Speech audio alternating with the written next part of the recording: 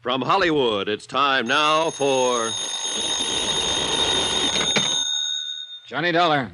Your number's ringing now, Mr. Dollar. Oh, swell. Aimwell Agency. Aimwell Detectives? Yes? Who are you calling, please? Want to talk to Mr. Aimwell. My name's Johnny Dollar. This is Aimwell. I understand your agency's been looking for the Perling girl for about a year now. Oh, you do, huh? And who told you that? Mrs. Perling. I never heard of you, or her, or a girl. So long. This is the operator. Were you cut off, Mr. Dollar? I'll call them back. Never mind. Call me a cab, honey. I'll talk to them in person.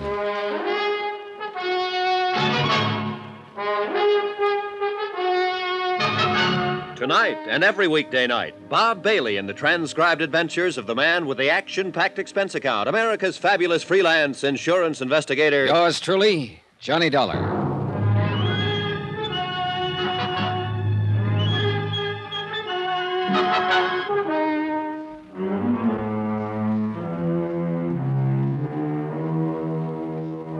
Expense account submitted by Special Investigator Johnny Dollar to Eastern Liability and Trust Company, Hartford, Connecticut. The following is an accounting of expenditures during my investigation of the Perling matter. Item 7, $3 cab fare, my hotel to the office of the Aimwell Agency. A red-headed girl at the switchboard looked me over like I was a car she didn't want to buy. I told her my name and that I wanted to see Niles Aimwell. She told me to sit down and wait. 3 minutes later, she waved me down a long, carpeted corridor. I followed directions. A typewriter clacked somewhere. Men in those suits with the little shoulders and hem stitching for lapels moved in and out of offices. It looked more like an advertising office than a detective agency. Finally, I opened a door and stepped into a small room that was decorated in gray. Gray walls, gray carpeting, gray draperies. A desk, a brass lamp, a filing cabinet, and a man were there. He didn't get up when I walked in, but slouched back in his chair and let his bald head rest against the wall. You're kind of determined, aren't you? I suppose so. You're Aimwell? Mm-hmm. On the phone, I told you I didn't know what you were talking about. Now I'll tell you again. Don't slam the door when you go out. What are you paying rent here? If I've got it figured right, you wish you weren't paying it. But then a place like this draws a snappier crowd of clients, so what you've got in the end is more clients and more rent, no more money for yourself. Now that you've said all that, will you get out of here? I know one of those snappy clients happens to be the Perlings. I know you've been trying to find their daughter. This is my ID. This is my license, bond, letter of authority from Eastern Liability. Now, 2 days ago, the papers carried a story that David Perling was killed in a boating accident in Key West. That was a lot of baloney. It was retracted. I know that, but I talked to a reporter down in Key West who told me Perling paid to have that story about himself printed. My client had an idea Perling might have done it to set up the stock market for a killing. Mrs. Perling told me he did it in the hope his missing daughter would see the story in the papers and contact home. Now, what have you got to say? Here's your stuff. One other thing. Perling the kind of man who'd pull a trick like that? Ask him. You got a way about you I don't like. Well, that's too bad. But in between the time I called and the time I got here, you had time to call the Perlings on the phone and ask about me. They said it was all right to tell me what I wanted to know. If there was a daughter, if you'd been hired to look for her. If you don't tell me, you might jeopardize the part of the rent the Perlings pay for you. Now, look, Dollar. I've got something else you aren't going to like. I might just want to see your operative's report on the case. I might have the idea that if you've been looking for her this long, you might just be dragging it out a little bit. You know, the rent money, it's due every month. Get Mr. or Mrs. Perling on the phone right away. I hope they tell me to throw you out on your ear. Well, while we're waiting, let's get back to the questions. Where have you looked? What have you done? We pulled the case 11 months ago, almost to the day. The girl's 5'5", 114 pounds, no visible scars, no glasses. Black hair, brown eyes. She's 24, will be 25 next month. We thought we had her located in Muncie, Toledo, Detroit, Fort Worth, and Pueblo. We think she's traveling alone. We think she's a little girl who was fed up to here with Mama and Daddy and just struck out for herself. But you haven't found her. 5 men have been looking on 8-hour shifts, 7 days a week for 11 months to the day. 5 men, 11 months, 7 days a week, and I'm one of the 5. My feet hurt, and my head aches most of the time. My wife's thinking about divorcing me. And then you walk in here and plant yourself in my office. You're suggesting maybe I can go out and find her just like that. Well, I can't. Nobody can. So I want you to know I kind of resent that remark about how I'm laying down on the job. And if you don't take it back, I'll have to cave in the side of the wall with you. What do you got to say, Dollar? I take it back, Mr. Ringwell. Sit down and have yourself a smoke. Hello? Well, hello, Mrs. Perling. Mr. Dollar's in my office now. Yes, I'll cooperate with him. Yes, Mrs. Perling, I understand. He explained it all to me. Yes, ma'am. The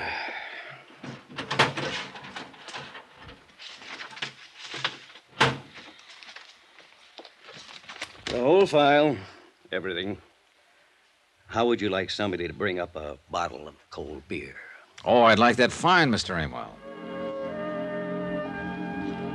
Niles Aimwell, in between complaining about the abundance of bad private operatives in the detective business, showed me how good he was. The Jeannie Perling file was a comprehensive day-to-day report on the investigation. His discouragement in the case was understandable.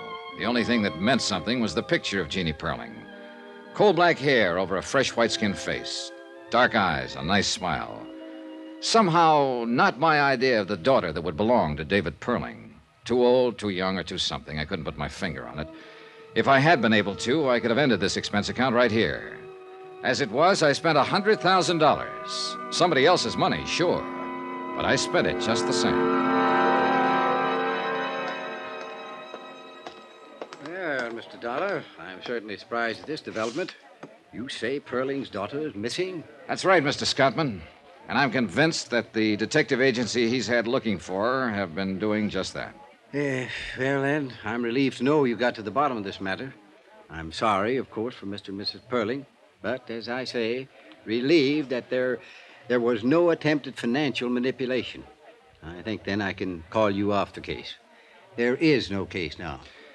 Nope, guess not.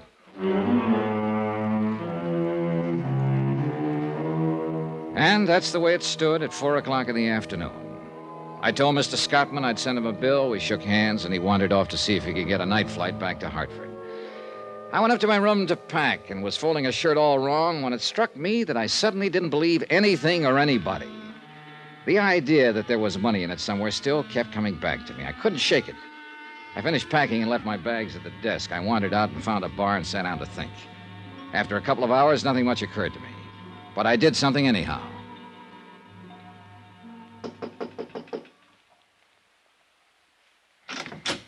Oh, hello, Dollar. Why? My plane doesn't leave until 11 o'clock. I haven't had dinner yet. I didn't come about dinner, Mr. Scottman. Well, what is it? Well, how does this case strike you? Eh? A phony death report, a missing girl, a stock market manipulation that didn't come off. How does it strike you? Well, very neat, if that's a phrase I can use, Mr. Dollar. We had a question with serious implications to it. We have an answer now. That's what we wanted. But it's too neat. I'm not sure I know quite what you mean. Look, you first called me in because it was halfway in your mind that Perling's alleged death was for the purpose of making money on the market. Now, why did you think that? It was a possibility. But what else? What about Perling? What do you mean? Do you know him? Ever met him? Do you think he was capable of a thing like that? Not now. No. I have proof from you that that wasn't his reason at all. But you thought so before you had that proof. You suspected it. Suppose I did, yes. Well, I didn't know him from a load of coal, but I always figured there's money in it somewhere. And I've met David Perling. He doesn't seem like the kind of man who'd worry about a grown daughter who didn't like him and ran away. Just didn't seem that way. Oh, here now. A detective agency working on the case, a story in the paper. But no police, Mr. Scottman. No bulletins. No 100% effort to find her. Why? I suppose you have a good point. I'm sure I have a good point, Mr. Scottman. Money's always a good point. But what money, how, why, I don't know. I can't answer those questions. I wish I could. If I could, I'd know that a man like Dave Perling was lying through his teeth if he told me he wanted his daughter back safe at home. I'd know why he was lying. I know I'm just talking and getting nowhere right now, but... Well, I thought I'd better tell you what was on my mind. Yes, well, you've certainly done that. Now what? That's up to you. Oh. Well, if you feel so strongly about this, I think then you should continue. I thought it was ended, but in view of the circumstances, continue. By all means, continue.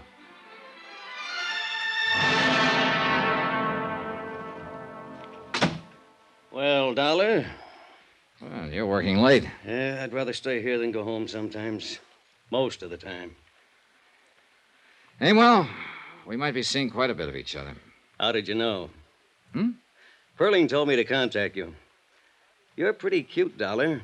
Tell me why. You hardly ever run across a picture of a girl you'd like to look at as much as this Perling dame. Oh, I might have.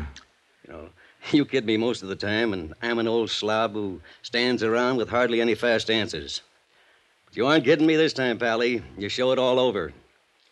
If I walked in a place and I seen a girl as nice looking as this, and I had me business with her, I'd be the luckiest guy in the world. Now, there are women and there are women. But if that picture means anything, boy, she's a woman. And you want to meet her, right? Sure, I want to meet her, but you're getting romantic. And if I saw but didn't have any business with her, just saw, I'd go take a walk around the block before I talked to anybody. Yeah, I know. And I don't blame you. You're a very lucky fella. You're going to see her. That's why Perling asked me to contact you. Huh? Here. Came in about an hour ago. One of our men located her. Where? She's in New Orleans. He handed me the wire, and I read it over. Then I looked at him, he looked at me. I didn't ask any questions. He didn't say a word. It was a wonderful make-believe world, but it really didn't exist. Too neat and too tidy. And we all know the world's full of bumps. Ever hear of Mount Everest?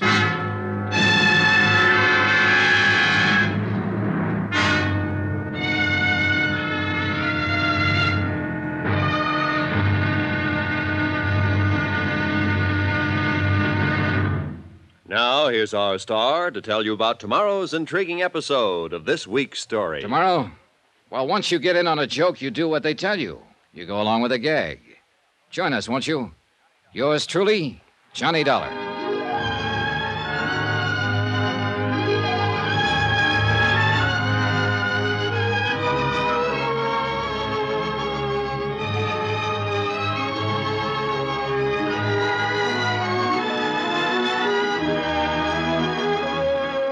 Yours truly, Johnny Dollar, starring Bob Bailey, is transcribed in Hollywood. Written by John Dawson, it is produced and directed by Jack Johnstone. Be sure to join us tomorrow night, same time and station, for another exciting episode of Yours truly, Johnny Dollar.